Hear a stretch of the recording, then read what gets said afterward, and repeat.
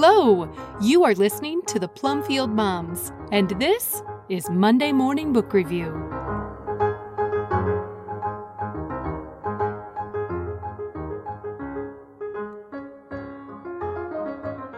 Okay for Now, a book review by Diane Pendergraft, originally posted on July 24, 2023. Quote, Doug Swiatek once made up a list of 410 ways to get a teacher to hate you. It began with, spray deodorant in all her desk drawers, and got worse as it went along. A whole lot worse. They were the kinds of things that sent kids to juvenile detention homes in upstate New York, so far away that you never saw them again. End quote.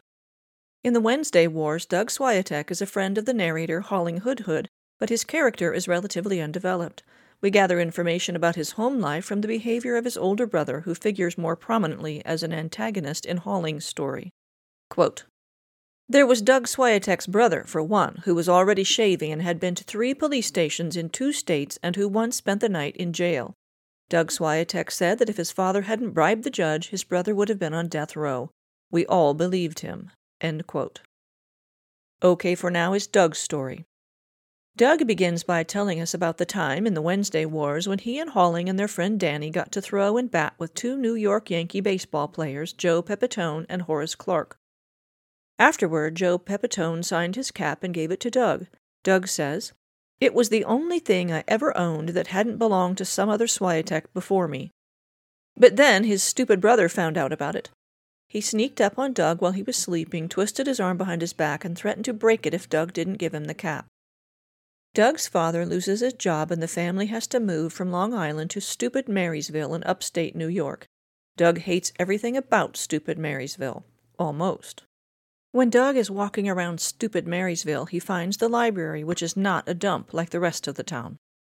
In the library, he wanders into a room upstairs that has a table in the center that holds a huge book in a glass case.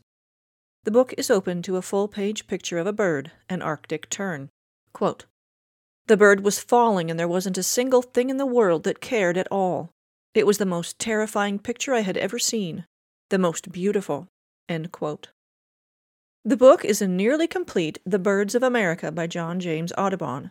Schmidt has chosen a picture of one of Audubon's birds for the beginning of each of the 10 chapters of Doug's story. Doug's interpretation of the pictures becomes the theme of the chapter, and often those themes carry over through the rest of the book.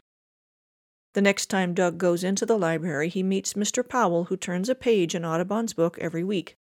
As Doug contemplates a new picture each week, he begins to learn something about himself and to think about people around him in light of his reflections on the birds. He learns even more when Mr. Powell starts teaching him how to see the pictures well enough to draw the birds. Audubon's birds are a running theme in the story in the way of Shakespeare's works in the Wednesday Wars. When Doug first gets to Marysville, he believes he's alone like the Arctic tern falling out of the sky.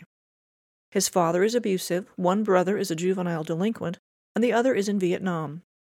His mother is as much of an ally as she can be while trying not to bring her husband's wrath down on herself or the boys.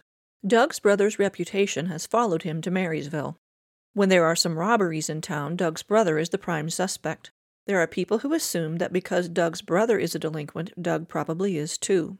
However, it isn't long before Doug gets a job as a delivery boy for a small store. As he meets the customers, he starts getting to know them and doing little favors for them. They become his allies almost while he isn't looking. Some of his teachers also see his potential and do what they can to show him that his life doesn't have to continue on the trajectory his family and home life seem to be setting for him. Doug comes to realize that he is far from alone.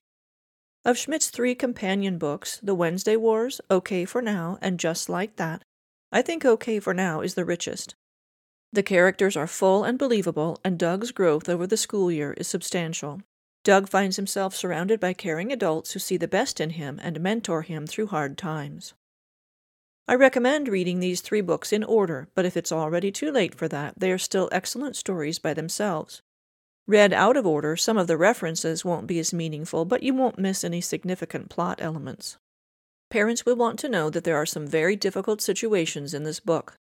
Though the abuse in Doug's household isn't explicit, a sense of fear pervades. About halfway through the book, Doug's brother Lucas comes home from Vietnam.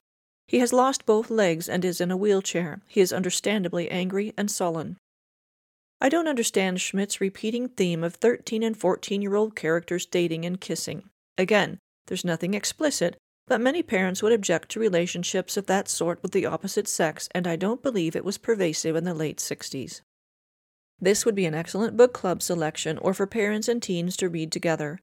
You may find out more about books by Gary D. Schmidt at biblioguides.com.